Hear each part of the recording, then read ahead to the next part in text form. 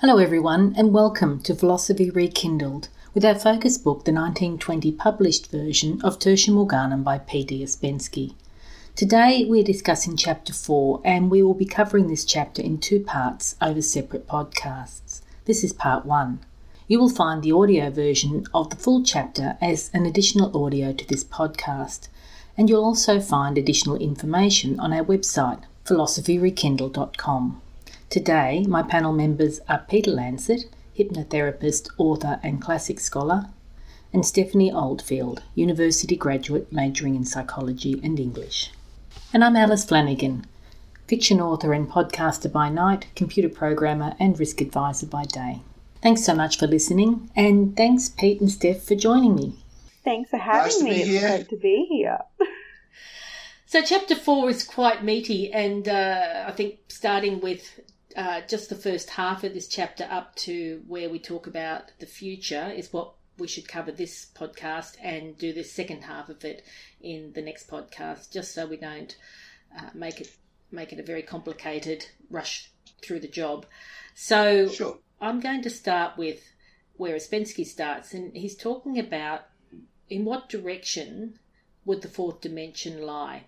He starts by referring to Chapter 3, and he's saying we've established by comparison the relation of lower dimensional figures to higher dimensional ones, and that it is possible to regard a four-dimensional body as the tracing of the motion of a three-dimensional body upon the dimension not contained in it. And there's a lot of words in that. So I think I'd like to start with, what does he mean by that? I'm going to start with you, Steph. Well, to me, and again, this is purely my interpretation. Your opinion. My opinion. I really like this chapter, actually. It was definitely one of my favorites. I think what he's talking about there is, when we talk about each dimension, we talk about how that relates to us in the world, and how that relates into the world itself. What can it do? What are the features it has? You know, on a philosophical level and also an empirical level, how does it function? And what I find really interesting here, it's the idea that we have things like we have motion, we have our assumptions, our beginnings, and all of those things which we've spoken about in the previous chapters there. But how could we even possibly understand what's beyond that? What is there that also lies beyond? And how can we say what to expect, what to think of, when we are still trying to figure out where we are in this dimension, if that makes sense? Okay. Yeah. So, Pete, what's your thoughts of this tracing of the motion of a three-dimensional body upon the dimension not contained in it? Well, we looked in Chapter 3 at this idea of tracing, and it's very difficult to go beyond that. In as much as we talked about a point extending in one direction and becoming a line can then extend its length to give us a plane, and the plane can then extend, let's say, in height. It can go in any direction, but I'm just using that to explain the three. And then we end up with what he calls a solid. It doesn't have to be solid. I mean, we can talk about air having these extensions, for example, or liquid having these extensions, which is fine. We can't imagine an extension beyond those three. The idea that extension then has to be something not contained within means that we've got to have an extension whereby the object in the third dimension is going in a direction that is not conceivable in these extensions that we talked about, the extension of a point, a line, and a plane. We can't even begin to talk about a direction when we're stuck in talking about three dimensions. We can't speak about direction. Direction would imply either the motion or the extension of a point, or of a line, or of a plane. There are no other possible extensions available to us. So what he can possibly mean by that is very, very difficult to understand from that quote that you just gave us, because we need to go beyond that then and say, yes, well, we accept that We know that extension has to take place from one dimension to another only by using the available extensions that we can conceive of. Now we're in pure guesswork. We're in the realm of guesswork. And so the idea of an extension of a three-dimensional object in a direction that's not contained within the object is, well, this is where we come on to the problem of this chapter, which is why he has this chapter, isn't it? Yeah, and I think what you mentioned before we started is, and I agree with you, I think Ouspensky doesn't explain things so well in this chapter. If he flipped this chapter to a few chapters along, because the next couple of chapters I think set more of a scene for this, whereas this is sort of it's coming in without a bit of a basis. But I think I even think that he doesn't give us very good analogies and metaphors for this either in this chapter. I think he struggles to even explain what he's trying to think. You can feel it. The previous chapters, it's very, very easy to extrapolate from his examples and his analogies exactly what he means. You can actually picture what he means. These ones, he struggled, I feel. It was very, very difficult to get what he wants. Now, you're quite right in saying that this becomes much clearer in subsequent chapters. But here we are with chapter 4, and we've got to deal with this. What is he saying? So we need to move on. We need to move on to the next point. So he does say, and I will quote what he says, what direction is it? So he does give us a bit of a sense of what he's talking about, and he's saying that we know that every motion in space is accompanied by what we call a motion in time. So everything that moves or doesn't move, it has a time associated with it, that we know that there's a before, a now, and an after associated with it. Now, this is one of the difficulties here, because then he uses what we don't know is Russian. So I don't know what the translation is here, because I can imagine that this was a very difficult translation. When he talks about motion in regards to time, motion is a word where you would instinctively see extended motion. You'd see going from here, one place, and then looking somewhere else to the place where motion ends up. It's very, very difficult to conceive of time having motion in that sense. It's an interesting word to use. I know what he means. Instinctively, we go from 10 o'clock in the morning to midday, and time is said to have moved through those 2 hours. Well, how many people actually talk about the motion of time? We talk about the passing of time, but passing then contains an idea of time itself within its description. So, and that's definite no-no in philosophy. You can't explain and describe something by using the thing that you're describing itself to describe itself. So we're stuck here. Motion and passing. I'm going to ask you in a second, Steph, but I just want to just segue into that, because he says that the idea of motion, or the idea of the absence of motion, is indissolubly bound up in the idea of time. That's what he is saying. And where he says this, he says, any motion or absence of motion proceeds in time and cannot proceed out of time. Consequently, before speaking of what motion is, we must answer the question. Yeah, but he's talking there about the motion. He's talking there about the motion of objects, yes, or the absence of motion in them. I'm on about the use of the word motion with relation to time. He talks about time having motion, and I'm saying that that's a very awkward word to use with relation to time. It's passing. Steph, what do you think? I think the way it came to me was when I've read it a few times, because it is very dense. And, it's very possible we're all going to have 3 completely different interpretations and all be wrong, all be right, or some combination thereof, because it is very dense and confusing.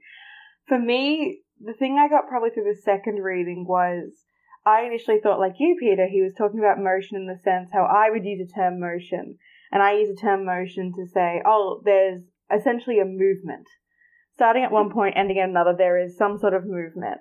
But what I actually think here is what he's talking about is not necessarily a movement, just a change in some sort of sense in that case. Not in the sense of like, oh, we can feel, touch, and so to speak, just that, but in the way that our earth changes, our time changes in that way. So the way he uses motion, for me, I thought was maybe more of the way it's existing in time is because it is always changing. We are always having light changes, therefore it's always in motion.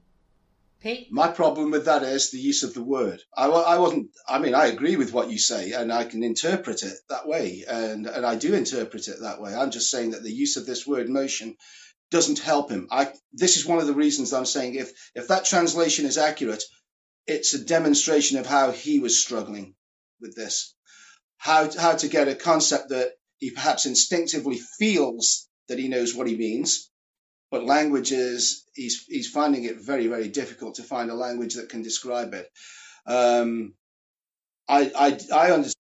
understand it as being exactly what you just said, Steph. To be honest with you, that's exactly how I understand it. But when we're using the word motion, it brings an image into your mind, and it's an image that we can't conceive of time as being. And that's why we do in English, we use the idea of the passage of time, not the motion of time. And it's not a subtle difference. It's a very specific difference. And this is why we talk about it in that way, to differentiate it from motion as being objects going from one location to another location. And as I was saying, yeah, what you're sort of saying too is it's that idea that for something to be emotion, it's almost like it's a very clear change. It's something you can see, feel, stuff. But we don't. We don't feel the earth rotating. Unless you're sort of watching a sunset or something, or you're looking at the sun, you wouldn't be able to go, oh, I can feel that time physically moving. Do you know what I mean? And I think that's where it comes undone. And we haven't even got to this idea yet of we define the absence of motion in terms of time. And I'll give you an example of that.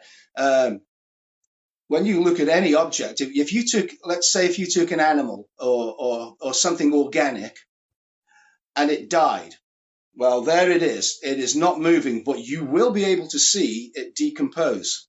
You will actually understand the passing of time by the degree of decomposition of that object. But likewise, once you understand that, you can understand that an object that doesn't readily decompose, certainly not within our lifetimes, like a rock, let's say a piece of granite, a building. Yes, there will be entropy at some point in every material object, but geologically, it's going to take an inconceivable amount of time for a lump of granite to decompose. Yet it is still passing through time. The idea of time, we couldn't even conceive of it without the conception of time, even though it's just sitting still. No, so we'll excuse him that maybe the I'm excusing him. I think it's really difficult. Yeah. I just think it's really difficult. And perhaps in Russian that word was different. Who knows? As yeah, you said. Under the 1920s, language adapts, it evolves. So it could be completely different then. So what he says is, okay, before we look at this, before we look at what motion is, let's look at the question of what is time. And he goes straight to his old friend Kant, which he seems to hang his hat on quite a bit. And this is what he says. Kant regards time as he does space, as a subjective form of our receptivity, i.e. he says that we create time ourselves as a function of our receptive apparatus for convenience in perceiving the outside world. And he leads this into saying how we only see the outside world through our senses, and we create time because we're seeing a slit through it, as if we're seeing things through a slit, as opposed to we're seeing the whole scene, and the chapter sort of opens up from there. So I think it's very interesting what he's saying here, because I think when we look at time, it's something we use to order things. We put things in an order. That was in the past, that's in the present, that's going to happen in the future. But I can conceive of time, I can think about the future, I can think about the past, but in reality, I can't grasp it. I can't put my hands on it. I can't show it to you. I can tell you about it, but I can't show it to you. So time is it is a construct we make to, maybe it's part of language. Maybe it's because of our restrictions of language. So I'm going to throw it over to the floor. Who would like to go first? I'll... Well, I think if it's okay if I go first, I do think that's I do think that's true. And I always look, it's funny because this one really made me reflect on how I view the concept of time. And I've always known it has that subjective beginning. It was created, essentially by man. It was named by man. They were the first one to say, oh, okay, well, now we've got 12, 1, 2, 3, 4, 5, 6, and, all the way back around, and seconds, minutes, hours, years. That was all sort of man-made, so to speak, man-labeled. But it's interesting because it is such a forceful guide that people use in their everyday lives. We look at time, and when you do take it away, I really had to stop and think, and, how would that change how we exist? How would that change how the world around us exists? If you were in a blacked out room without a sense of the construct, without any sort of way to name or physically, identify, whether it's the numbers or whatever it is, what the time was and how you would react in that, how those things around you relate to that, how would it change? And I found it to be quite a scary thought because I think it would be really intense without it being there. And I know in this chapter, he really digs deep into this idea that it's, very much, it is just, it's almost like it's just something there floating that we take and individualize to make sense of. And I think getting later, he talks about two types of time as well. Yeah. There's clock time.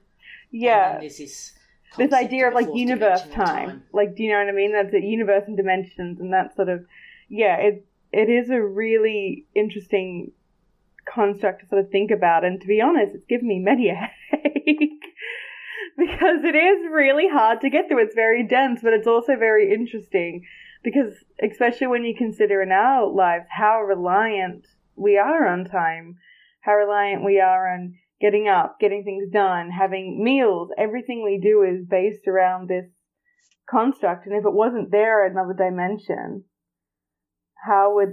what would be there? What would change? How would we react? What else would be there? What else would be available? What else would be possible? Pete, your thoughts? I don't have any. Could you find some in time? I can. Well, I can. I'm not as interested in how we split time up and how we work it into a circle, and that time is based on circularity, which is why we have 60 minutes and clock time and so on. I'm more interested in the idea that we can't capture the past. Can we now? Can we? To what degree can we not? Well, what happens now with the advent of photography, audio and video recording? Well, we do. Actually, and this is, sorry, Ali, I didn't know if you were going to speak. So go ahead. No, go on. Oh, okay, because it's actually something I wrote down in my notes. Because for me, time is a really big thing, obviously, in my field. We do look at time, and in particular, we do look at, as I said, like how clock time relates to a different dimension, how they all look up. And in particular, the thing is memory. Without going too far off into that different field, the idea of, memory is not linear. Time isn't linear in that sense. We have things like cameras, we have videos, we have, audio recordings, all these things that we can look back on and everything.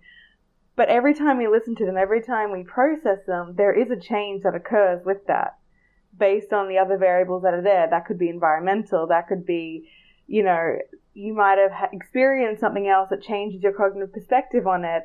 There might be another factor in the room, and that will change how that works, how the present is, and that will ultimately then work into, we're not going to go too far in the future, but the idea of the future. So I do think it is a really interesting thing because it is changing how it's accessed. Well, I think take, for example, if you're in a car accident, if you've ever been in a car accident, how everything suddenly goes in slow motion. Or if you're having a really exciting day, how it goes so fast. Or if you are looking at the clock and waiting for the minute, go from 3:30 to 3:31, and you wait for that minute, it seems like it takes forever. So how is that? It's still, if you're cutting things up into discrete units, if that's one sort of time, but if you're looking at time as the passing of past, present, future in this continuous stream of moments, why do some moments seem so long and some seem so short if it's not something we're constructing in our own consciousness? No, and that's it. I guess there is this idea that I've sort of come around to thinking about, which is it is, because, when we don't focus on it, we don't notice it. We focus on the other things that are happening. It seems to go a lot faster. When there's nothing else sort of there and we do think about it, we think about looking at the circular motion of the clock, or we think about reflecting on that moment that happened in the past and how that relates to what's happening here, and taking it out of its line, so to speak, and putting it somewhere else.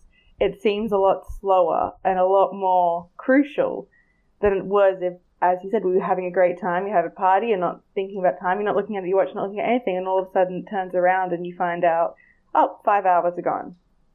But you just didn't realise because it's not your focus.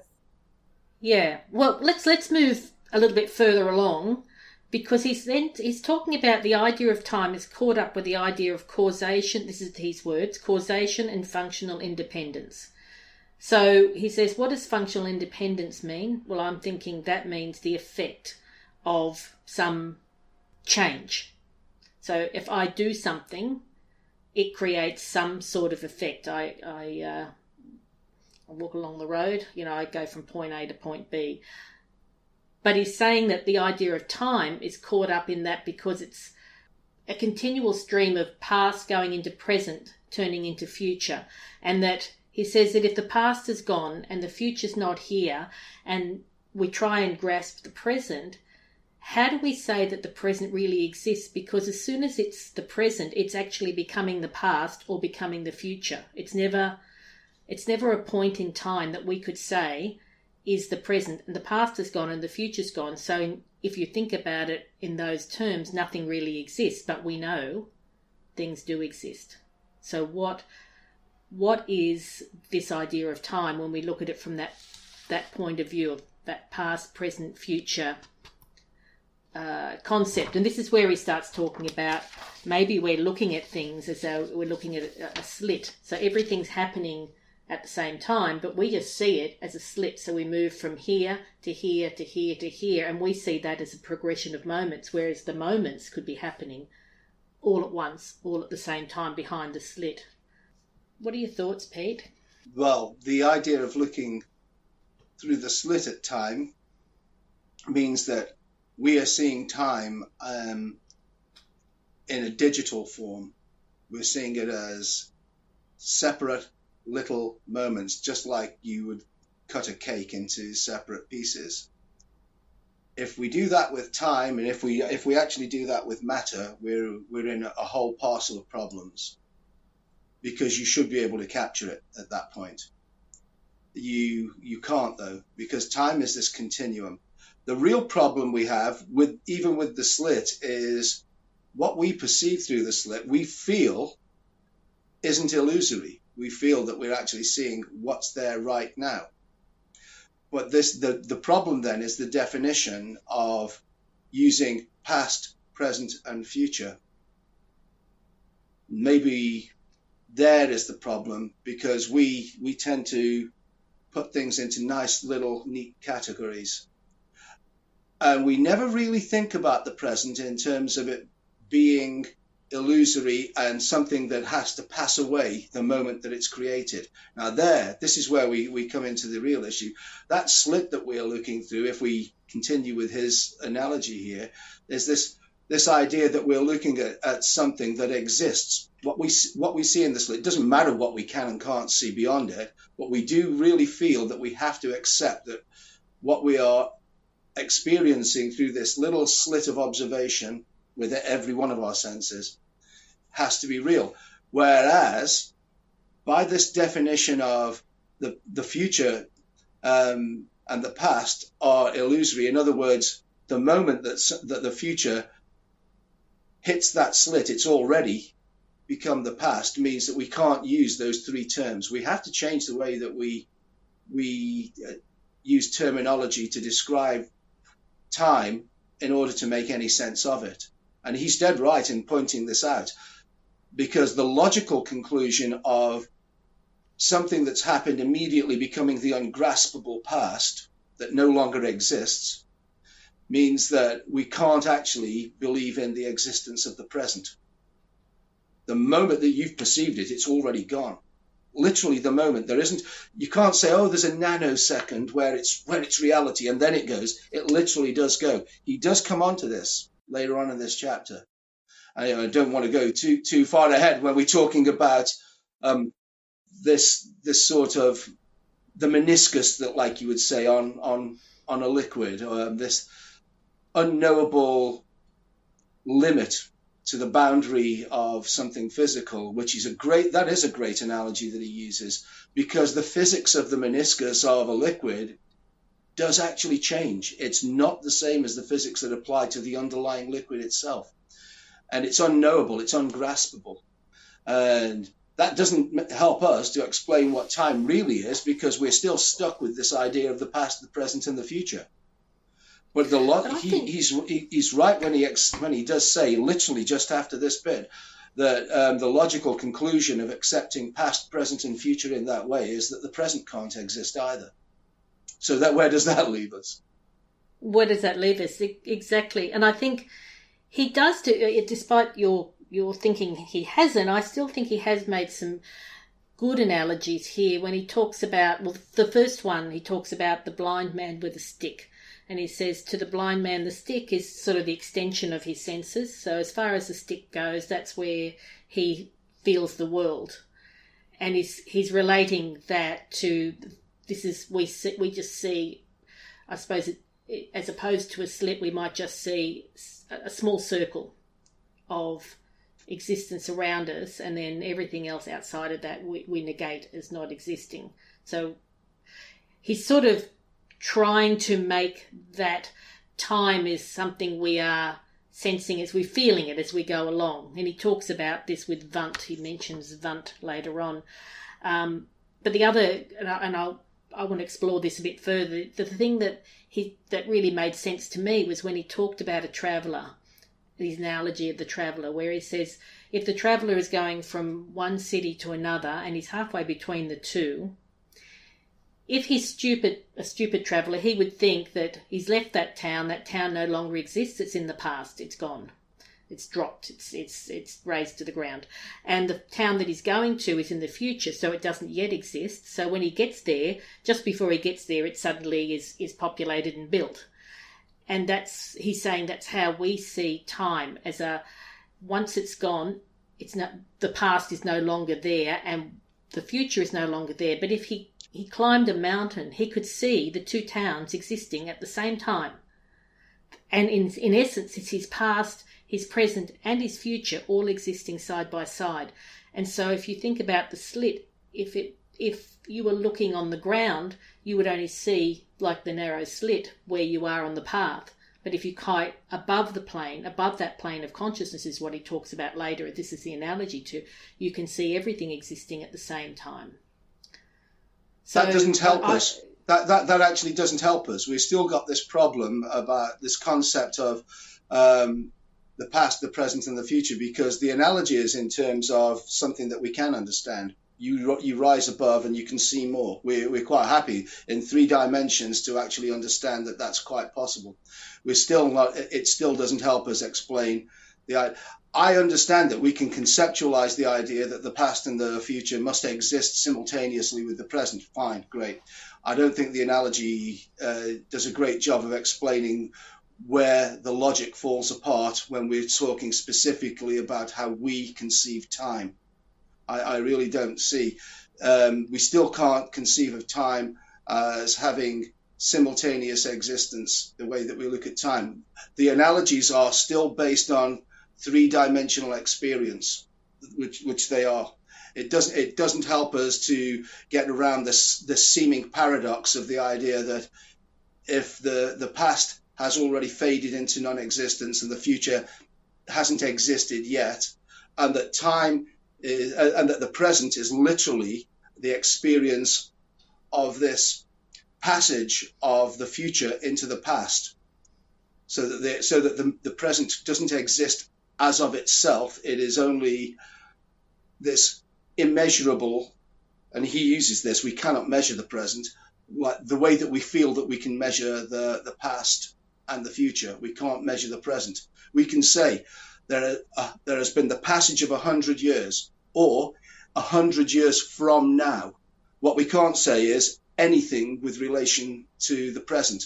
And that's what the 3D analogies don't help explain. And that I understand what he's saying, and it is getting us somewhere to understand that these things can the future and the past could potentially exist simultaneously and not fall out of existence just because we're not viewing them.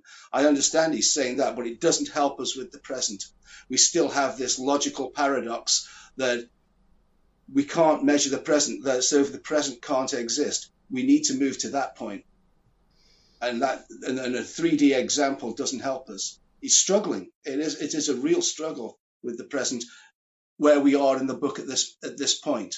It gets a lot easier to understand as we move on.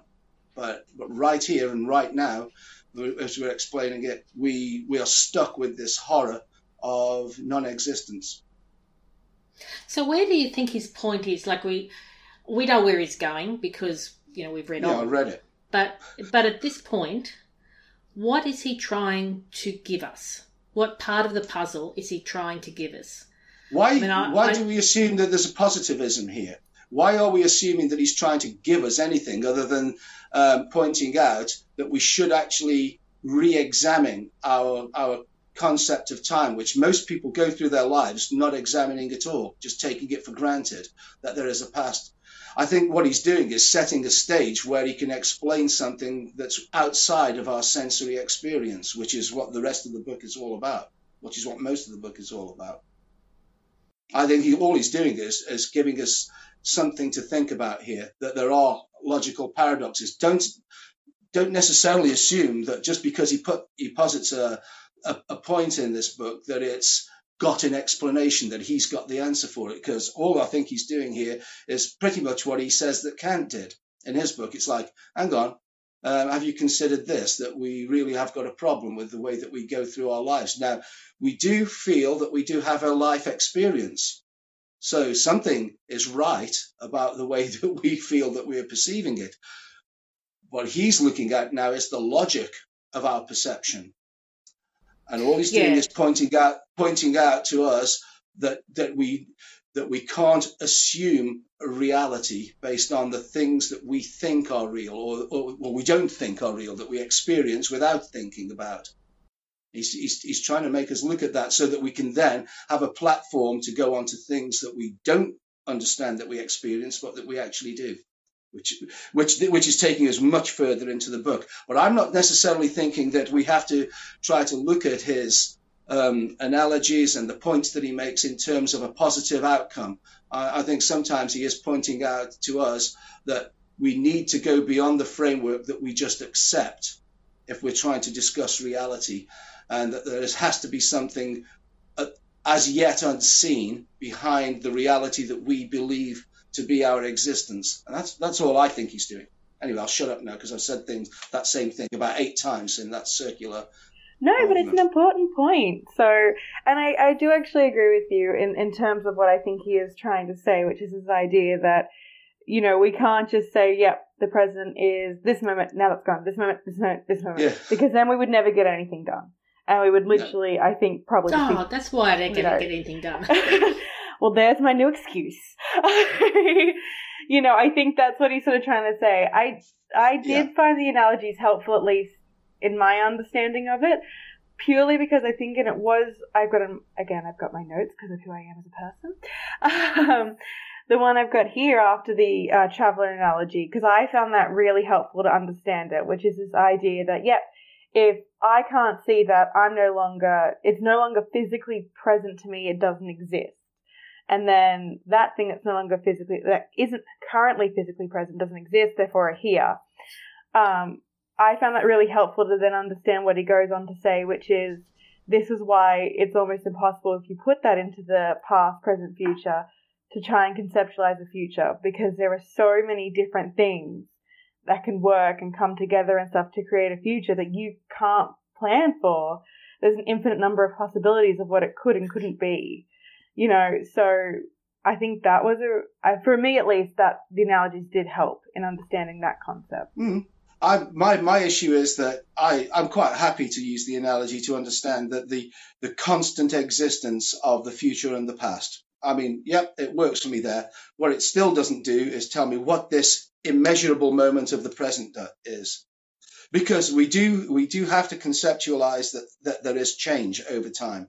And while he talks about the city already existing in the future and the city still existing in the past from our viewpoint way up here on the top of the mountain or floating high above, that's fantastic. However, we also understand that those cities are not frozen, that somebody in that city in the future is likely to be building a new house or a new building or a high rise, and that something in the city in the past is decaying and falling apart or being demolished. The idea of change isn't explained there. So what we have is this multiple concept of past, present, and future contained within those cities that we see. Unless the cities are static and we are static at the top of the mountain, then all we've explained is, okay, these three things must exist, but we can't see how that relates to our experience of our lives in three dimensions. We have to actually include this passage of time and the idea of change being constant.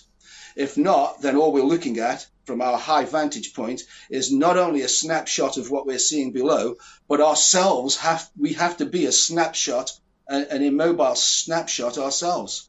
We representing the present in this analogy, and that's where I have a problem. I understand that it's great to show the absurdity of claiming that the past doesn't exist and the future doesn't exist, but we're still left with this horror of the present, which still can't exist in the analogy.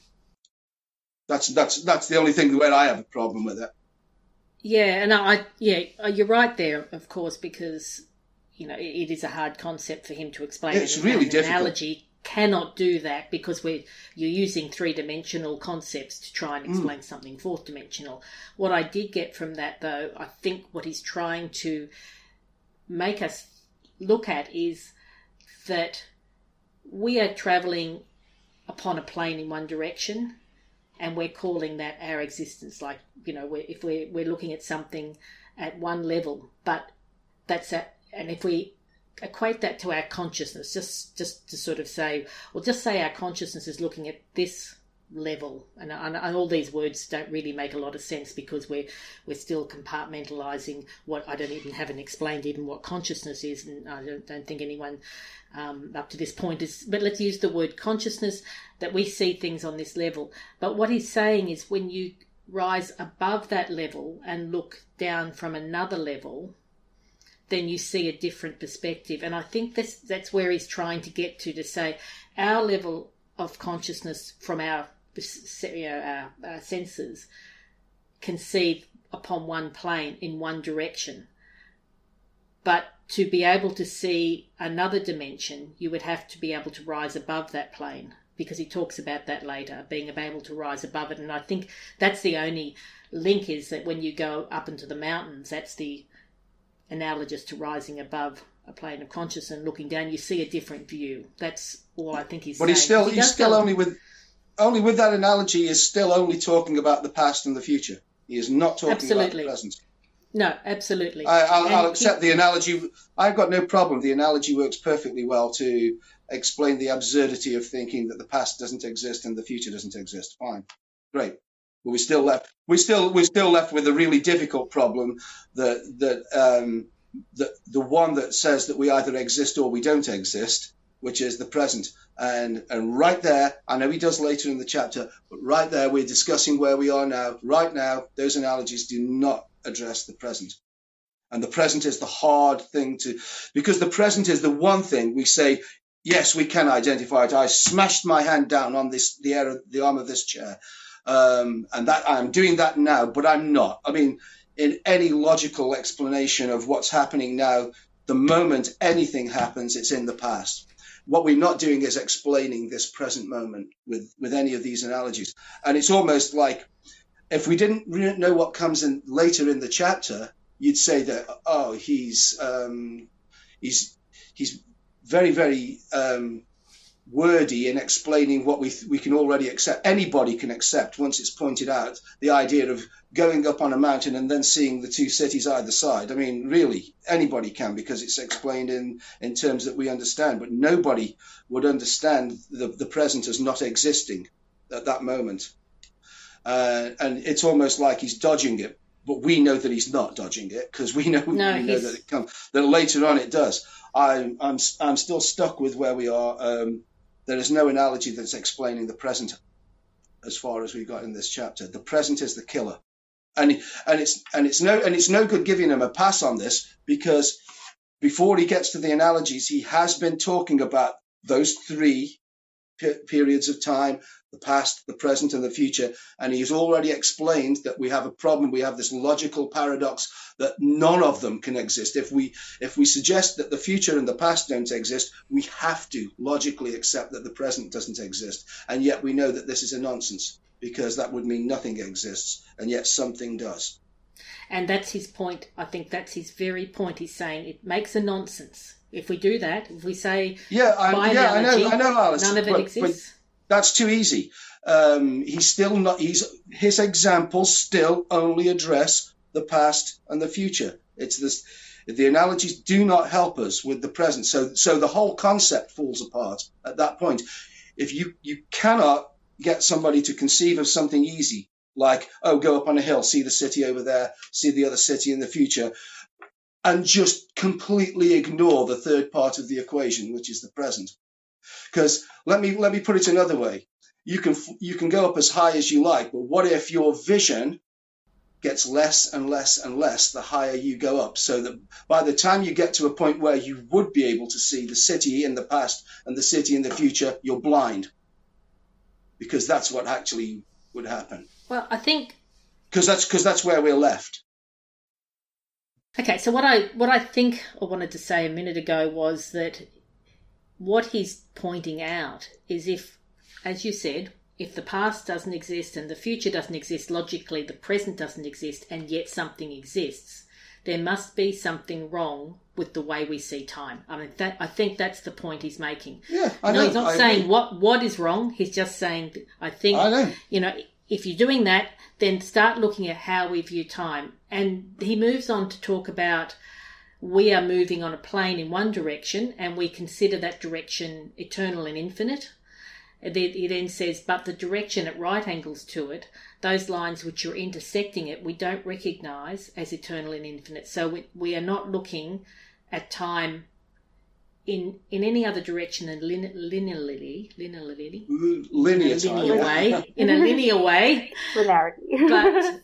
But what if there are lines of intersection with that line going at right angles? What do we consider of those? We haven't even thought of those, and that's where I think he's proposing. Let's have a look at what time really is. It's not clock time. It has nothing to do with it's 7 o'clock. I'm having my breakfast. That's even more than a construct that our senses are doing. That's not even a subconscious construct. That's a something we've put into place aside from time. I mean, we call that time, but that's clock time. That's not time he's talking about. He's talking about a different type of time, the passing of time. To move forward with what because we'll get through a little bit further to where he's getting to, because it's getting to the more the interesting stuff. He says the consciousness that isn't bound by the conditions of sensuous receptivity, so the consciousness that isn't bound by our five senses, can outrun the stupid traveller and climb the mountain to see everything existing at once. This is where he's saying that a consciousness that can rise above the consciousness that we have can see things differently. He says that it can rise above the plane of time and see the spring behind, the autumn ahead, and see simultaneously the budding flowers and ripening fruits. So I guess Pete, he still hasn't explained the present moment. I get that, but he's inching towards something. And he's bringing in a concept that is as ungraspable from this perspective as the present moment. This is almost like inventing a black hole to describe the space in the cosmologists' blackboards, where the two things that they do prove can't come together. He's now brought in this idea of this unknowable, ungraspable form of consciousness that we need to be able to grasp the idea of time from a different perspective. I'm going to ask a question. Is that helpful? Because we're still stuck with something that we can't grasp. From the way I read that, we're having to bring in something. You might as well call it a unicorn. To use my old and tired analogy, you can call it whatever you like. We have to invent something that we can't grasp and experience in the way that we are experiencing everything else. So we've exchanged one imponderable for another imponderable. Tell me your thoughts. I mean, I guess it depends on what you think as an individual, if it's useful or not. And I mean, I think that's what you seem to be getting at. I'm only looking at it from the logical point of view, Steph. It's just pure logic at this point, mathematical logic. And I guess my answer is it depends on, I guess, the person and how you act. To me, I think it is useful. I think, the idea of time, whether you're meaning clock time, universe time, this idea of past, present, and future, whatever, to me, in my interest and in my field, that's what guides our cognitions and behaviors. So it is really, really helpful to actually have these ideas and try and grasp, even if it's something you can't grasp, but try and look at it and question, would that be helpful or not? So, yeah, what about you, Ali? That's not what I'm saying. I'm saying I understand that it's valuable to look at this. That's not what I'm saying at all, that it's not valuable to look at it. I'm asking if it's helpful to use something else that we absolutely cannot grasp to explain something that we absolutely cannot grasp. We know that the present moment is the imponderable, and then to just throw in, oh, but if we put in something else that you can't grasp or know about, i.e. this extra form of consciousness that can rise above everything and see it all, don't worry, it's all okay. I'm asking if it's useful to replace to describe one unknowable thing by bringing in this also unknowable thing. Let me give you an example of where that works in our world. You take the novels of Agatha Christie. Everybody that reads them, and you might not read them, but people that do, always like to look at the clues. They try to find out these little clues that she supposedly puts in throughout the story so that you can work out who done it before the final chapter. What you find with Agatha Christie is that she cheats. She will then come out and give you a bit of information that the detective then uses to point out who done it, and he uses information that she hasn't given you through the book. She throws something in there that you couldn't have known. And this is a bit like that. It's like, okay, we're trying to find out who done it, who done this present moment. And I'll tell you what, let's talk about it, and we'll make it very complex so that we can have big discussions about it, but I'm going to throw in consciousness that you couldn't have grasped from anything else that I've previously said. And you still can't grasp it because I'm talking about consciousness that's going to be something that we don't know about, a form of consciousness that goes beyond our five senses, is the idea that he's giving us here. Well, what's that?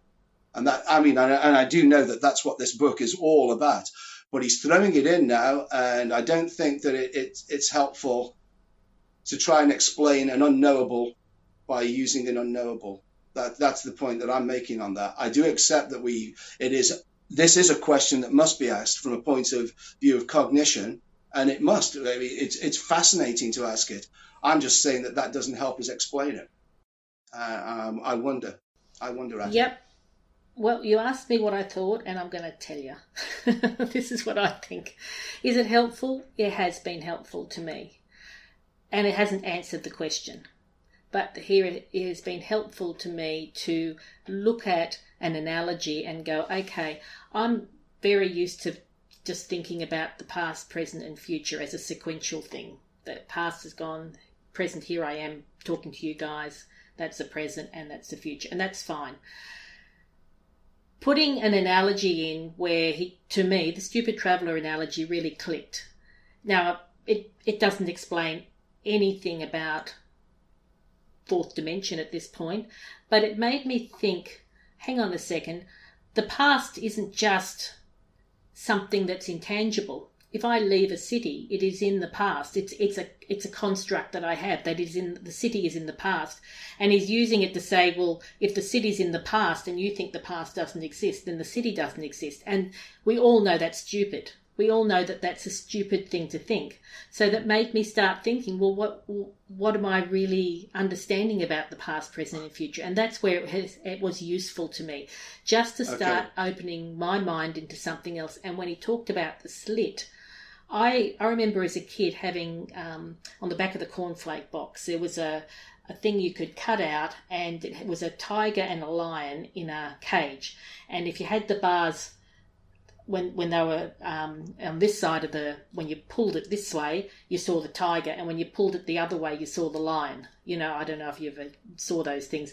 And as a kid, that fascinated me. Oh, there's the lion, and you pulled it the other way, there's the tiger. But in fact, the lion and the tiger were existing in the same spot. It was just how I saw them through the slit. It just brought that to me, and I thought, how am I looking at things? When he talks about rising above as a form of consciousness, yeah, I can't grasp that. I don't know what a consciousness is, let alone... No, and he doesn't explain it, and he doesn't explain it either. That's my point. He's using something that he can't explain, or doesn't bother to explain at that point, to explain something that he can't explain. He's thrown the unicorn in. The other thing is, and this is an interesting one, Steph, and I want to ask you this from a point of view of cognition. Now, we're getting wrapped up in the analogy of the city. And that's great, and it's an analogy to use. But we're starting to say at some point that it's so useful that wow, that's a great. Who in life ever leaves home and thinks that when they get on the bus that their home doesn't exist? We don't. That's his exact point. That's his exact point. He said, if that's what you really thought, you'd be stupid. So why? What is our concept of the past? Yeah, I know, and that's why the idea of we've been talking about the two cities as though like this is the great explanation, and that really isn't the great explanation because we don't think like that. And he's right. We're not stupid travellers. But that's a great explanation of the fact that that's so stupid.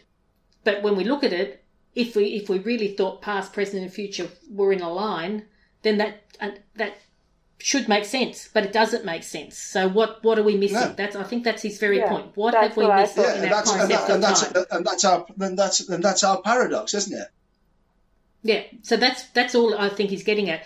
We have something that doesn't make sense in the way we construct time. So well, this is what I'm getting to, is that the point of rising above the cities and seeing them actually points out the absurdity of our contradictory viewpoints about reality and time. That we understand the reality is that the two cities are still there. But we also conceive time in a way that one of them shouldn't, well, neither of them should be there. And yet we exist quite comfortably with these massively contradictory ideas as our reality.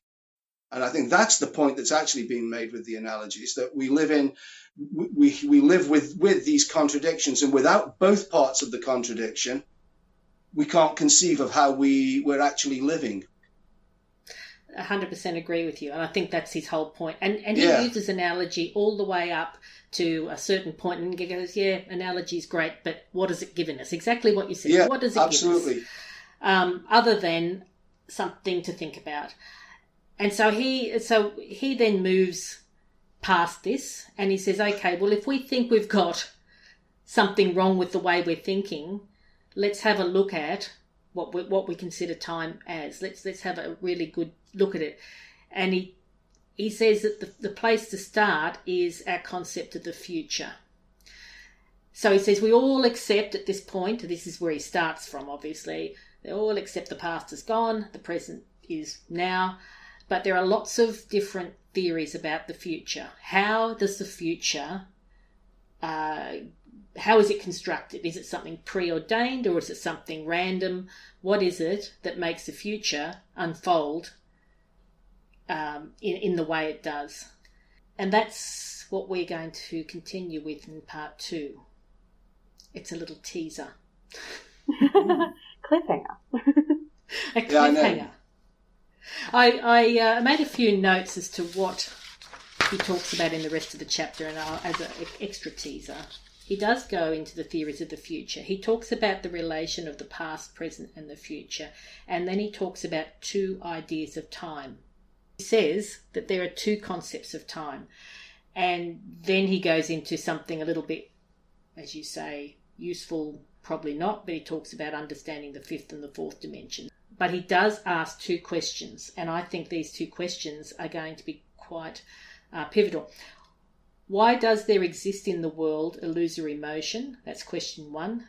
And question 2 is, why can't consciousness extend that slit? Why are we looking through, if we are looking through a slit, and that's what our consciousness does, why can't it expand that slit?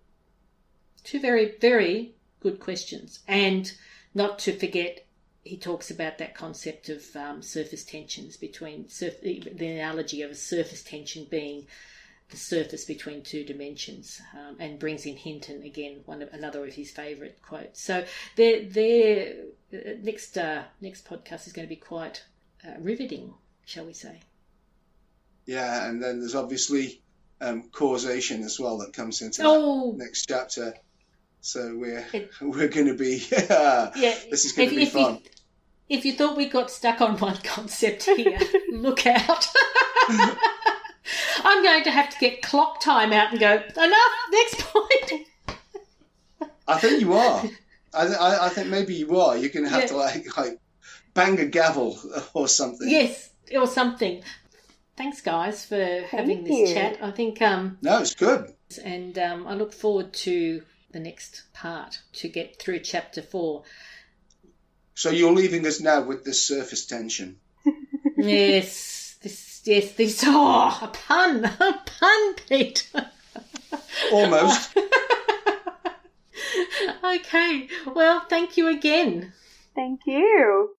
And thank everyone. And thanks everyone for listening, and we look forward to your company for part 2 of chapter 4 in our next podcast.